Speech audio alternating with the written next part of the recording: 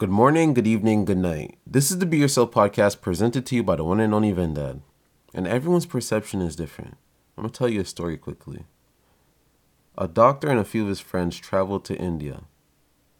And one specific day, they went on a walk through the jungle. They seen a man in the jungle dancing and singing by himself. So, whatever, they had a little discussion like, why is that guy doing that? Is he doing some type of ritual? What is he up to, right? So the following day, they go on a walk again. And you see the same guy dancing in the jungle again. So one of them build up enough courage to walk over to the guy and say, why are you in the jungle dancing by yourself? First of all, he interrupted this guy dancing and singing. You know how beautiful it is to dance and sing. It's so beautiful for the soul. Why are you interrupting the man? Let the man do his fucking thing. But people just don't know how to mind their fucking business. So the guy goes up to the guy and says, why are you dancing in the jungle by yourself? The guy turned and looked at him and said, who said I'm by myself? That's two different perceptions. I'll explain it. The guy dancing in the jungle understands that he's dancing, but there's nature around him. And nature is what? Living and breathing things as well, right? So how is he by himself? The next guy is looking like, this guy's dancing alone in the fucking woods. Like, who the fuck does this? Is this guy crazy?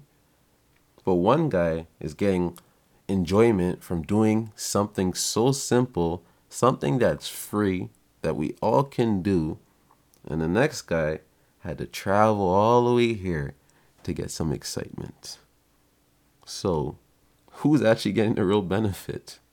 The guy dancing in the fucking jungle by himself? Or the guy that had to travel to India just to have some type of excitement with his friends? I'm just asking a question. I don't have the answers. But the reason why I say perception is very different because there's times I walked into a club, I noticed someone's shoes. My friend will notice someone's clothes. My next friend will notice a girl.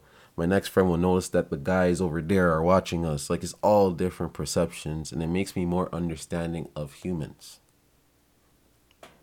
That's why I said that. And it made me think differently about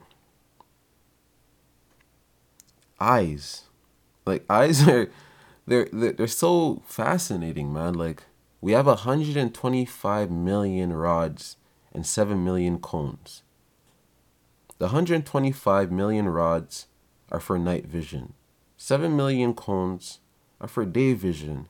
And to this day, they still don't understand why there's so many more rods than cones. What's so special about the night? What's so special about the moon? What's so special about it? I know it's a special thing, but I'm just saying, like, what? Is it just because things are darker, so we need more rods? I really want to know the answer behind this. I really want to, but they can't explain that. So it's way beyond me. But another thing that's really fascinating to me is the five senses. What is it? Touch, smell, whatever the fuck they are. And as I'm getting older, I'm just like, I don't even know.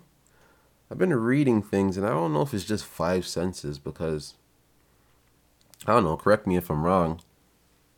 There has been black. There has been people that are blind and they touch someone's face and they picture a face. There's people that have been deaf and see someone talking and understood what they were saying. Do you understand? So their hearing's gone, but they still understand what the person's saying by just their mouth moving. The next person's sight's gone, but touches something and can still picture it in his mind. So doesn't that kind of fuck up the senses to some degree? Isn't there more than five senses? I don't know, man. I'm just thinking out loud, man. This is the type of shit I be thinking about because I read a lot. So from me reading, the author paints a certain picture from his point of view. So you just pick up on things like that. Like, I wonder what he means by that. It expands your mind. Reading books, meeting new people, and being open to things. I think it has a degree of being teachable. Yeah, how teachable you are, because that's why I don't marry any ideal, because I've been around people that changed my whole perspective on one thing. It's because I was open to it. But if I was married to that idea, I would just like be like trying to argue my point.